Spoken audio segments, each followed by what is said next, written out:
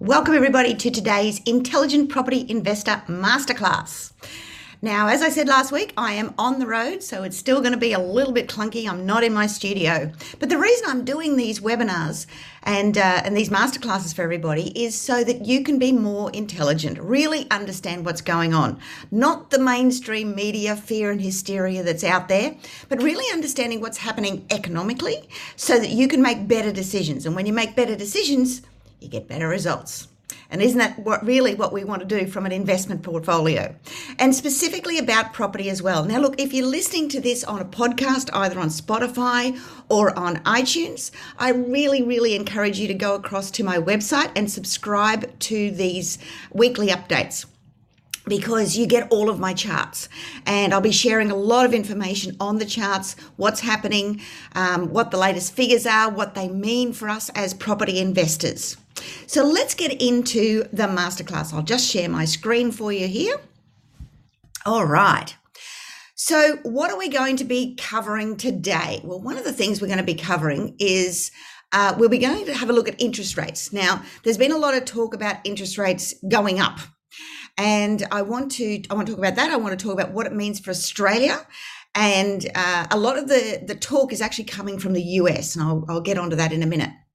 I want to talk about which CBD is operating at a 14% capacity. Isn't that crazy? Our poor old CBDs have really hit it hard over the last year or so. I want to talk about how big global debt has actually become and what it means. So what has it grown to, and what does it mean across the world economically? Because we can all, obviously debt is something that we need to keep track of and we need to make sure that we are on top of, but it's also something that's happening on a global basis. And I wanted to show you the distinction there between the way we think about debt and our personal debt, and when you have an event like this and the whole world goes into debt, it has a very different connotation. And I want to talk about Sweden and why Sweden lost the government over a housing crisis, which obviously we seem to be having a little bit of that at the moment. So let's start with the Australian economy. Why interest rate cuts are further off than people think. All right. Well, this chart here shows, and I'm going to go about this in a bit of a roundabout way, because I want to talk about interest rates, but I want to talk to you about why there's such speculation about interest rates going up. And I want to start here with unemployment. Now, unemployment, I've been showing you these figures over a number of weeks now, and you can see we're down to 5.1%.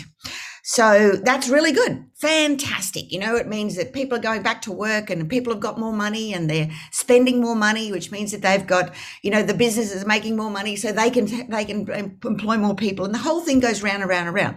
That's a great story. But I actually want to get into underneath what's really happening and why this story is so amazing, because it's not what you think. Let's move on. Still on the employment bandwagon, you can see there how massively we got into the negative, and I've criticized this in the past about why the job seeker and job keeper didn't come out at the same time. It would have avoided a lot of that big unemployment, as you can see there. But I want to draw your attention to the red line there, where you can see we've had a massive month up for May. The June figures aren't out yet because we're not there yet, but the May figures, as you can see, were massively up. That's just the percentage change from a month-to-month basis. Unemployment, as I said, that's gone the wrong way. Full-time employment is a big story as part of that as well, because, it's all very well to put on casuals, but when you start putting on a full-time employee, this is a really good story, because our wage legislation and industrial relations and everything else shows that it's, when you put on a full-time employee, you expect it to be for a long period of time.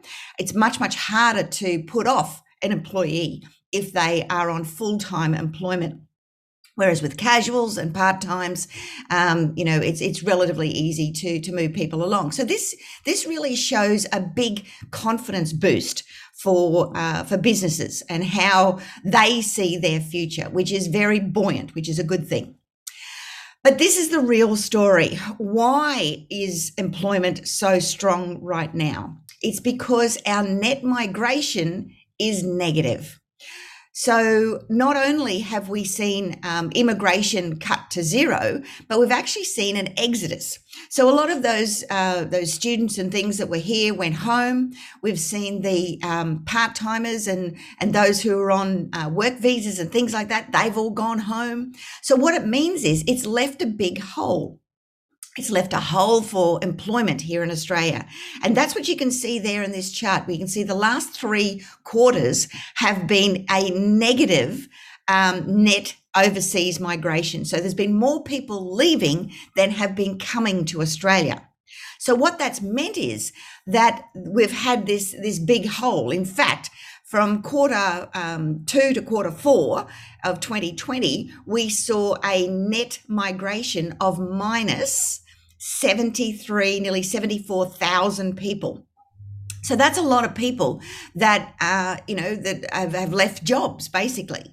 And that is another reason that's adding to the strong employment figures for Australians right now, is because that's left a big hole. Now, the other thing to really note here is obviously Victoria. Look at Victoria. It is massive.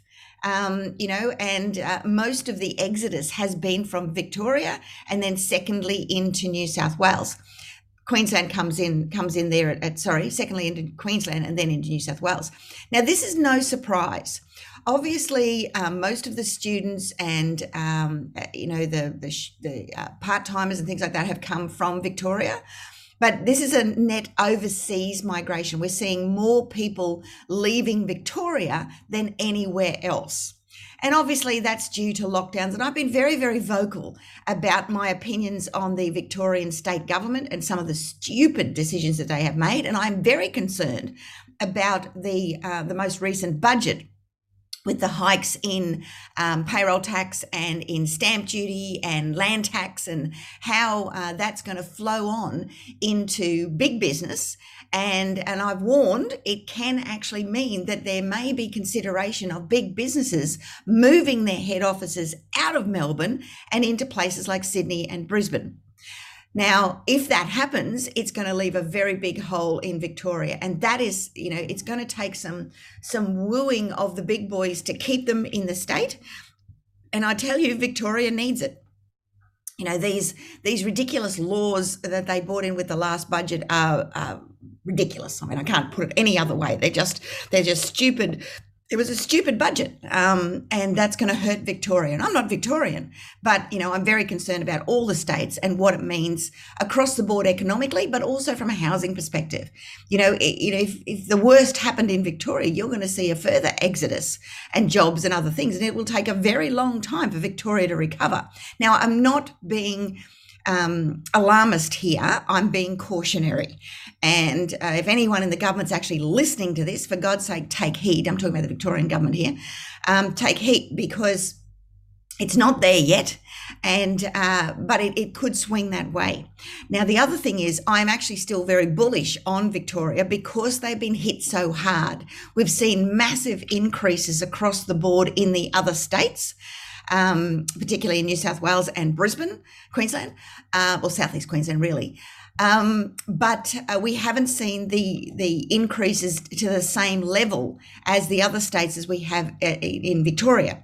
So we need to, obviously that means that there's an advantage there. If they swing the same way that the other states have, then Victoria is going to be, it's in for a big run. So let's have a look at population change. Now, this is put out by the Australian Bureau of Statistics, and you can see there we went massively down last year. We've come up a little bit, but a lot of that, obviously none of it, is due to immigration because we haven't had any. This is another woeful story for Victoria. You can see here 30,000 people have left Victoria for somewhere else. 31,000 have come to Queensland, so there's a lot of movement there, New South Wales is a bit of an increase there. WA's increased. South Australia's 1,500 people, barely anything. But what it means is, again, Victoria's being hit. It's being hit because of the lockdowns, but it's being hit because of all the law changes that have happened over the time there in Victoria. Now, I did show you this a few weeks ago, but I thought it was interesting since I'm talking about population and migration to bring it up again. Buried in the depths of the last federal budget was these three lines.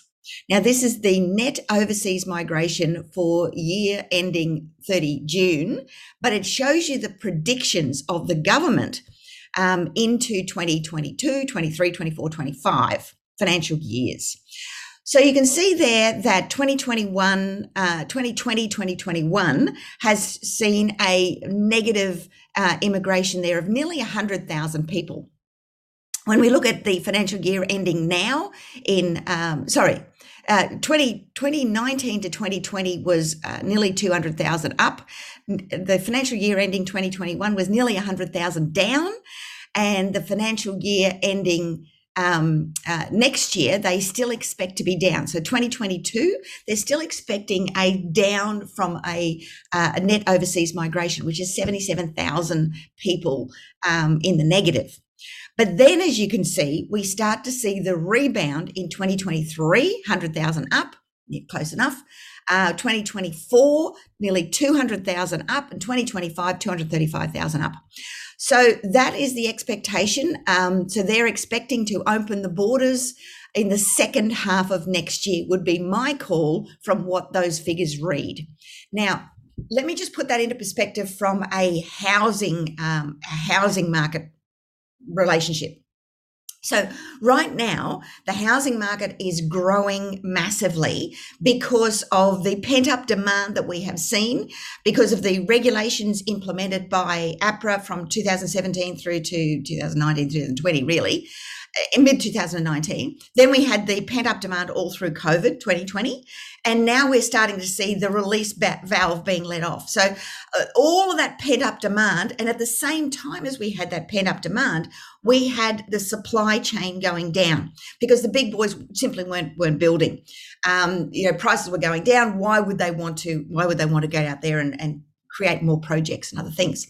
So what that means is that we're going through that, chewing up all of that pent-up demand right now. Now we're into the halfway through 2021. We've really only got a year to go, in my opinion, before we start to see the borders start to open up again in the second half of next year. So the demand that is already there will last at least that long. I think it'll last longer than that, but we simply aren't producing enough properties to meet that demand. Consequently, we've got this roll-on effect, and that's going to carry things through. It's going to continue to boost the pricing and the very much a seller's market at the moment right across the board in Australia. That's going to continue because of this pent-up demand, and because at the same time we had a reduction in supply, and it just takes time to bring supply up to demand. Pricing is doing a little bit of that by going up, but people are just going to more affordable areas and pushing the price up everywhere.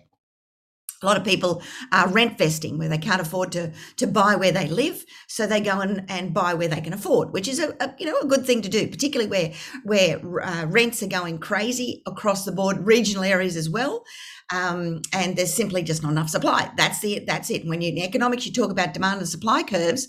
When demand is oversupplied, prices go up, and that's exactly what we're experiencing. But it's not just demand going up. Supply has been going down. So that gap has been widening and widening, so that now we're starting to try and squeeze it a little bit, but we've got a long way to go. So prices will remain strong for some time. Now, by the time that demand actually gets taken up, we are going to see a double whammy. And the double whammy comes from opening the borders. Now, when the borders open, it will be most felt in places like Melbourne and Sydney. So for Melbourne and Sydney, we're going to see a continued upward shift in pricing, a second surge, if you like, due to migration. It may take a little while to kick in, but it's only going to be a matter of months. It's not going to be a matter of years.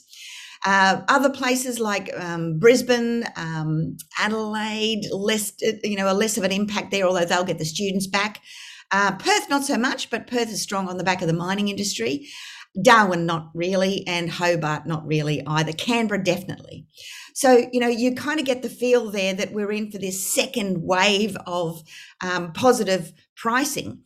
and it's going to come from migration. And that's really why I wanted to focus on migration this week. I'll just go back to sharing my screen.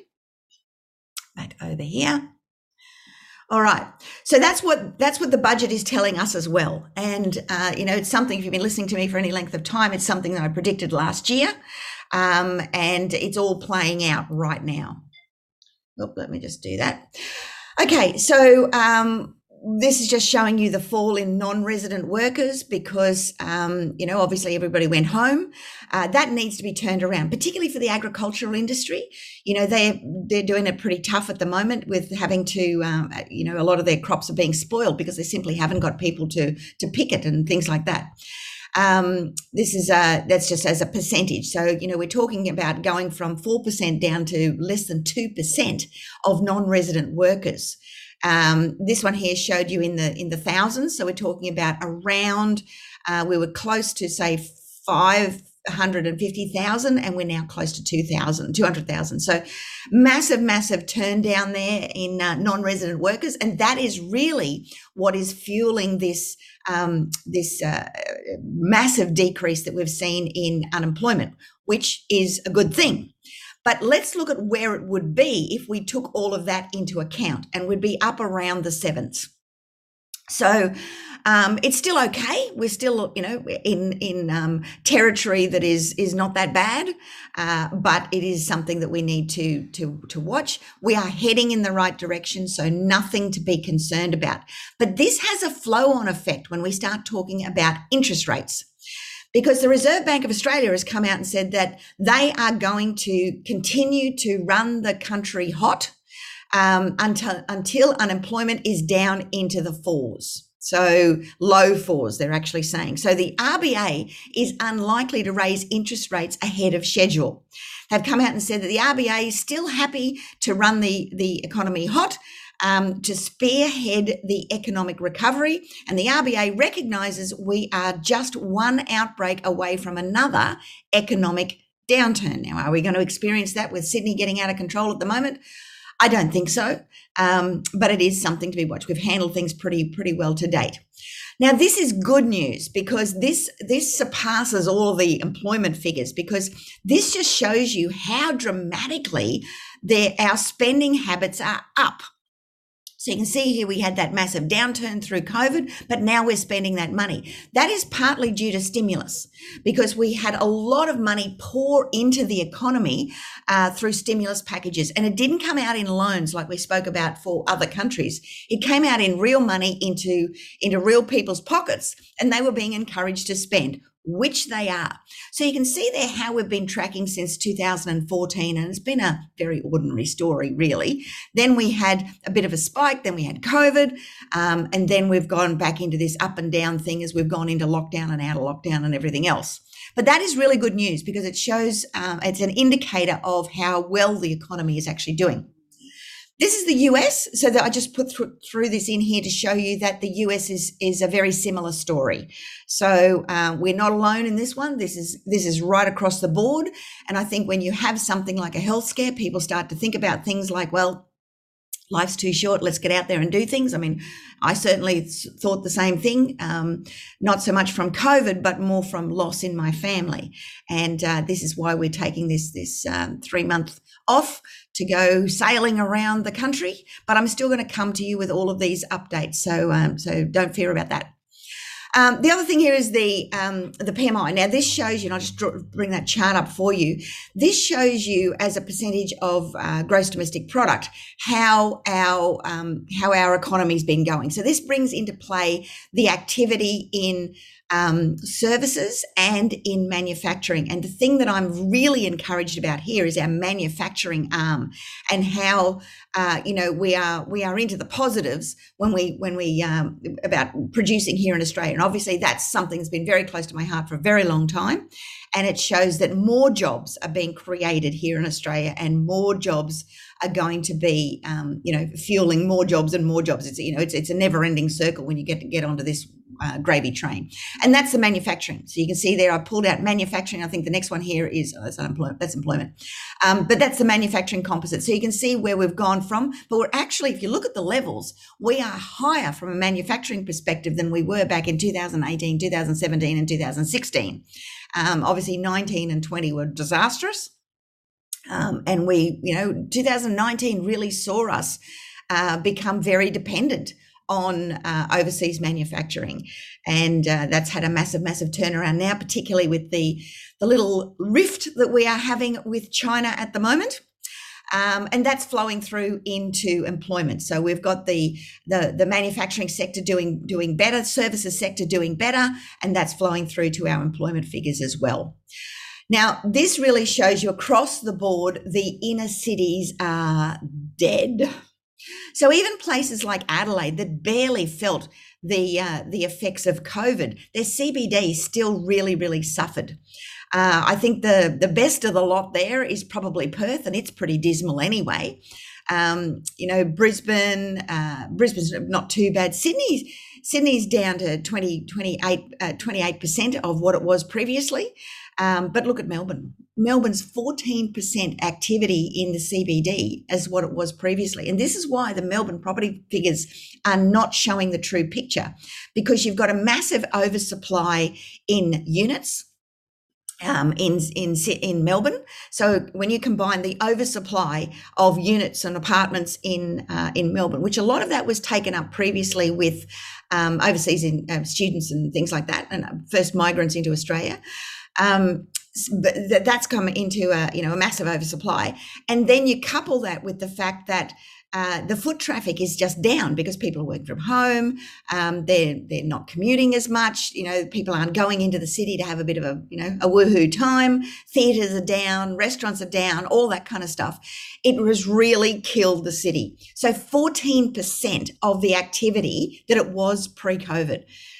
That's massive, and that is obviously, affecting Melbourne CBD. I think from the figures I remember was Sydney was 28%. So again, down. It's only places like Perth at 45%, Brisbane at 40% that's anywhere near what it was previously, but they're still down. So the CBDs are suffering. The Melbourne story, though, also is a little bit... it shows a different story when you look at the Melbourne property figures, because what it shows is that Melbourne figures haven't grown that much. Well, that's really not true. The apartment market and the unit market, which, as I say, is an oversupply, and particularly in the CBD, has gone down. And that is pulling down the actual results of housing in Melbourne. Because the housing market in Melbourne tells a very different story.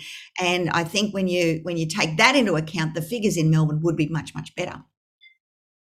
So let's move on. Let's talk about the stimulus, because I mentioned this before, the fact that, we've had a massive stimulus boost come into the economy last year, and that really saved us from a deepening recession. Where did it go? Now, I just want to put this into comparison, because obviously to have that stimulus package, we went into debt. So this is our debt as a percentage of our GDP. And you can see we are at similar levels now. And this isn't just our story. This is the worldwide story. So across the world, the IMF has actually, the International Monetary Fund, has actually separated out the advanced economies, which obviously we fit into, with the emerging economies, being those in third world countries and things like that. So you can see here that the debt level across the advanced countries, the advanced economies, is the same as it was back in World War II. It is higher than it was in World War I. Now, that's not just total debt. This is as a percentage of the size of the economy. So as a percentage of gross domestic product. For the emerging economies, again, they're higher, not as much perhaps as we are. You can see they're actually higher compared to where they were back in the 1940s. A lot of them weren't involved in the war, or not to any large degree.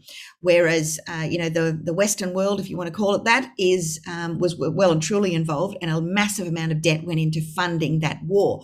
Well, this is a health war, and you can see the massive amounts of debt. But we were already very high. I mean, if you look at that last little bump up there that we've had as a result of COVID, that's what's pushed us up to World War II levels. But if you look at where we were previously, we were very high anyway.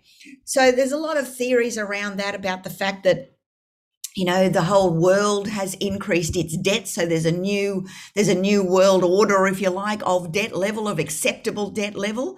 Certainly the attitude around debt has been massively changed. I mean, I think, even the hardcore anti-debtors are saying, no, we needed to have the debt to actually to bring the economies and save the world economically and all of those other things.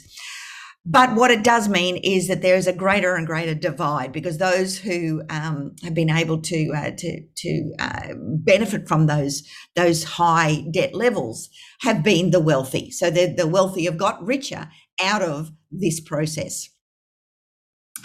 And this just shows you across some of the countries there. Now, I draw your attention to the top left. You can see there Australia's up among some of the highest. But United States is probably the biggest. They're followed by Canada. And then we fit in there with New Zealand and Japan and other countries there. When you look at Germany, UK, very similar levels. Singapore, Hong Kong, very similar levels. And then some of the Asian countries, much below that, with South Korea and the like. And then you've got the emerging countries. I wouldn't put China in the emerging countries, but China or Russia. But India, Brazil, they're at a much lower level. So that just puts it into perspective, where we're at across the board from other countries as well. Where has it gone? This is the most encouraging thing, I think, because what it shows is that blue area there has gone in wages subsidy. So you can see where we sit. We sit, towards the bottom of that list as to how much went out in stimulus packages. But you can see as a percentage of our size, or not even as a percentage of our size, compare us to any other country on that chart, you can see that we have put the most back into wage subsidies, back into people's hands in the form of jobs. And we've got, bits and pieces in other areas like healthcare, bit of liquidity support there, not much. Unemployment benefits, again, not as much as we have in wage subsidies. Transfers, that's money directly to the housing, which is what the US is doing right now. It's just handing out money hand over fist, which I've never been a supporter of. I think it is much better to hand it out in the form of keeping people employed than, paying them to, just here's some money, go and spend it. It doesn't work in the long term. But the grey areas there is other. Now, what that includes is a lot of loans. And you can see here, Germany, United States, United Kingdom, even New Zealand has had a lot of money go out in other ways. Not so much New Zealand, because that's actually covering a few other things there. But that shows a lot of loans that were going out. And, of course, those loans have to be repaid. So this is why the IMF is saying that Australia is set to recover better than the rest of the Western world as a percentage of our GDP, because we don't have the big loans that then have to be paid back. This is the individuals paying back the loans. Obviously, we've got sovereign debt, which is really, debt with our Reserve Bank of Australia, basically. But we've also got that, that most of it's gone back to the people, which is a great thing. Again, real income, income has spiked through COVID in Australia, in Canada and the United States, and it's gone negative. Real household income has gone down in places like Germany, Spain and Sweden. Interesting when you talk about Sweden, because, when the whole COVID thing started in Sweden, it was one of the countries that said, look, we're not going to impose lockdowns. We're not going to impose masks. Do what you like. Get it, don't get it. We're going to keep our economy running. But even with that attitude, the flow-on effect has been one of the households have suffered. And I think, leaving it directly to the markets has meant that a lot of fear actually came into their markets. A lot of businesses closed, and consequently there was a much greater unemployment. So, only time can see whether that was a good move or a bad move. Whereas Australia, Canada, United States all supported their economies hugely. This shows you that Australia has put a lot of their money back into investment recovery. Now, this is good policy, and you can see there we're sitting at number 5, whereas a lot of that money going back for infrastructure spending and creating jobs and those sort of things. And that's good news, because the more money going back into public investment, training programs, bridges, roads, all transport, all that kind of stuff, the better it augurs for the economy in the long term, because what it means is that it'll create more jobs and more. I'm a little bit saddened in the fact that a lot of that money hasn't gone into supporting manufacturing coming back to Australia, because, I've said this many times. When you have a machine working to make widgets, call it whatever you like, when the industry is capital intensive, it doesn't matter whether it's being made in China or Vietnam or whether it's being made in Australia. The machine still has a very similar cost. Labour obviously is higher here. We've got a bit of higher electricity costs and things like that, but not greatly. Put the solars on the roof and other things, we can bring it back to being very comparable with anywhere else. And, and that's where our money needs to be going, putting back into capital intensive manufacturing back in this country. And that's what's going to make a massive difference. I said this, I think I said it a couple of weeks ago, about the car industry here in Australia, and how we could have saved the car industry. All we had to do was mandate that all government departments can only drive Australian-made cars. That would have saved the industry. Did we do it? No. Stupid policy. Anyway, I'll get off that bandwagon. Just while I'm talking about this, I'll go on to the global housing boom that we're experiencing, because it's not just us, it's right across the board. I want to draw your attention to the fact that I am offering free 1 hour breakthrough sessions for you. So these breakthrough sessions are with one of my advisors. There's only a few appointments this week, so you can lock in and get that. Now, what they'll do is they will look at your circumstances, they will look at your goals, dreams, aspirations, and they'll talk to you about how we can help you achieve those goals. It's very important right now because we have a booming housing market. There is so much money to be made. I'm really excited about the amount of money that can actually be made right now. But you've got to be making the right decisions. And the thing is, if you buy some properties that I've seen on the market right now, you're going to get hurt. It's going to go the other way. So there are people who are going to make a lot of money in the property market, and there's a lot of people that are going to lose money or just kind of make a little bit of money. So this is your opportunity to step up and be one of those who really powers. In fact, in the next, say, 3, 4, 5 years, you can actually replace your income, and you could build a portfolio that can support you and your family for the rest of your life. Imagine that. Imagine in, say, 3, 4 years, you never had to work again, not a day in your life. Would you like that? Now, look, I'm not saying work's bad. In fact, I love work. I love what I do. But what it means is you can have choices. You can have choices around what you do. You can have choices around how you spend your days. And I think that's something that we all really want deep down, regardless of what you, how much you earn or don't earn or anything else. So really, I'm very serious about this. Now is the time to act. In fact, last year was the time to act, but the sooner you get going on this stuff, the sooner you learn what you need to be doing and how you can power through this from your circumstances. And that's really what my advisors are going to be helping you with. So grab one of those appointments. There's only a few this week. Grab one of those appointments. They're an hour long. They're free. And all you've got to do is go to iloverealestate.tv/questions/ and that will get you, if there's any appointments left, it'll get you one of those free breakthrough sessions. Okay, let's get back to the global housing market. What's happening on an international basis? Well, one of the things that is happening, I mentioned this in what I was going to cover, is the Swedish Prime Minister loses confidence vote over housing crisis. So, as I said before, even somewhere like Sweden, where they said, do what you like, get it, don't get it, don't wear masks, do what you like. It's really backlashed even there, where the housing market is really getting to they're skyrocketing, and that's causing affordability issues, and that's causing a lack of confidence in the government. In the US, this is the percentage change in house prices over the last, on a year-by-year basis, beg your pardon. So you can see there, massive turnaround, even higher. They had that massive drop. See, they didn't really have a massive housing boom all through from 2013 through to 2018. And this is why, when I spoke on stage back in 2011 and I said, we are in for a housing boom, Americans didn't understand that. They'd come out here to try and sell gloom and doom and tell everybody to sell all their properties. And I was the lone voice back then on stage saying, no, you need to keep your properties because we're in for one hell of a ride, because our economies are very different. And the attitude towards property is very different. Americans are very much stocks and share focused. They're not property focused like we are here in Australia. But it's become that way as a result of COVID. So you can see there a massive turnaround in their house pricing. Again, staying in the US, you can see buying conditions have definitely gone down. So it's definitely a seller's market.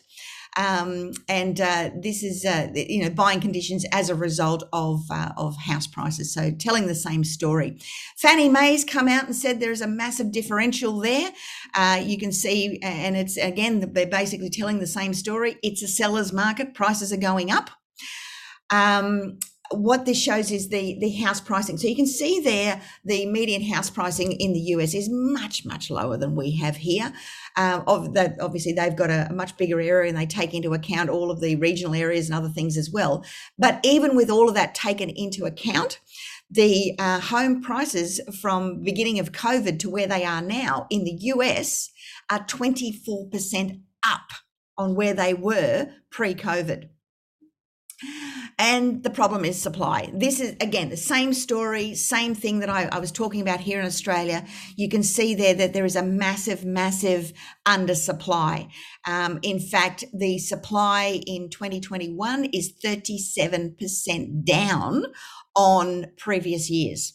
So that's what's causing the price increase. It's the same story. And what that means is it's going to last a while because it takes a long time to bring supply up to meet demand. It's not going to happen quickly, particularly in places like Australia where we've had so much pent-up demand as a result of APRA and COVID and all the other things. So what's happening here in Australia with respect to property pricing? Look at this. Now, this is the entry price. So this isn't the median, it isn't the average, it isn't any of those things. It shows you what the entry price is in Sydney and across the other capital cities. So Sydney is at $770,000. It's obviously the highest. Now, what it's also saying is it typically takes you 7 years and 1 month in order to be able to save to get into the Sydney market. Melbourne is 6 years at 6 years and 1 month at 631,000. Brisbane is only 4 years at 429,000. Adelaide 4 years as well at 405. Perth is 3 years and 7 months at 395,000. Hobart is 4 years and 11 months at 455,000. Darwin is coming in at 3 years at 440,000, and Canberra is up at 6 years at just under 700,000, 691,000. So that's a considerable amount of time. It puts it in a different perspective, doesn't it? To be able to work out what you need to be doing and how long you need to be saving to get into the median house price in any one of those cities. The great thing about getting yourself educated, though, is that all of that goes out the window, because you can do a deal right now. You can do a deal without any money. You don't have to have a deposit to get into the property market. And this is where the learning comes into play. There's lots and lots of deals that you can do to accelerate that. I mean, I've had people living in Sydney who within a year were able to, who couldn't afford to buy in Sydney at all. They went off and they did a deal elsewhere with rent vesting, got themselves a manufactured growth strategy. This is through education, through I Love Real Estate. Within a year, they were back in Sydney being able to buy a property in Sydney, which again was a manufactured growth strategy that made them nearly $450,000. Now that really set them up. So that's 2 years to go from can't afford a deposit, can't save, got no money, to to having equity in their homes in Sydney in over $450,000, and that went on to get them into other deals and other things. So this is the normal story that you're seeing here. But the real story is getting educated and working out how you can do this right now with or without any, having to get into savings or having deposits or any other things. This is the index into how many buyers are looking at properties right now, and you can see there, they're up, they're buoyant, they're way above where we were back in COVID times. So people are getting very serious. It's a great thing to see. My truth bomb for the week is that ego feeds on problems. So if you don't keep your ego busy, it will create problems to be busy with. You see, there's a law of one of the universal laws, and it's the law of substitution. And basically, the subconscious mind cannot turn off. It is working all the time. So if you don't give it something to work on, it will find something to work on. And it's usually all the little petty little things that are going on in your life and all the little dramas and whatever else, and it blows them out of proportion. So keep it busy. I love this quote by Tim Allen. He says, the ego is like a kid in a basement. It's best to keep him busy. Otherwise, he's going to run riot. So set those goals. Get your subconscious working on the goals to be able to solve the problem so that the ego is under control. It's got something to do, and it's not interfering with your wealth and self-sabotaging you. So where to from here? The next step for you is to take up one of those 60-minute real estate breakthrough sessions with one of my advisors. They are free. And there's a bit of a quote there about great success requires immediate action. So now is your opportunity to take that immediate action. All you've got to do is to go to iloverealestate.tv/questions/ and make that happen. Take up one of the appointments. They're free. We'll talk to you about your goals and what you want to do and what you want to achieve, how you can go about doing that, and how we can help you with that. So jump on one of those appointments. I hope you're enjoying my weekly updates and what it all means. I am an accountant, I am an economist, and I'm really trying to bring you the hardcore facts so that you've got some certainty around your decision-making processes. So that's it from me this week. I hope you've enjoyed my session this week, and I'll be back again to talk to you next week. Bye now.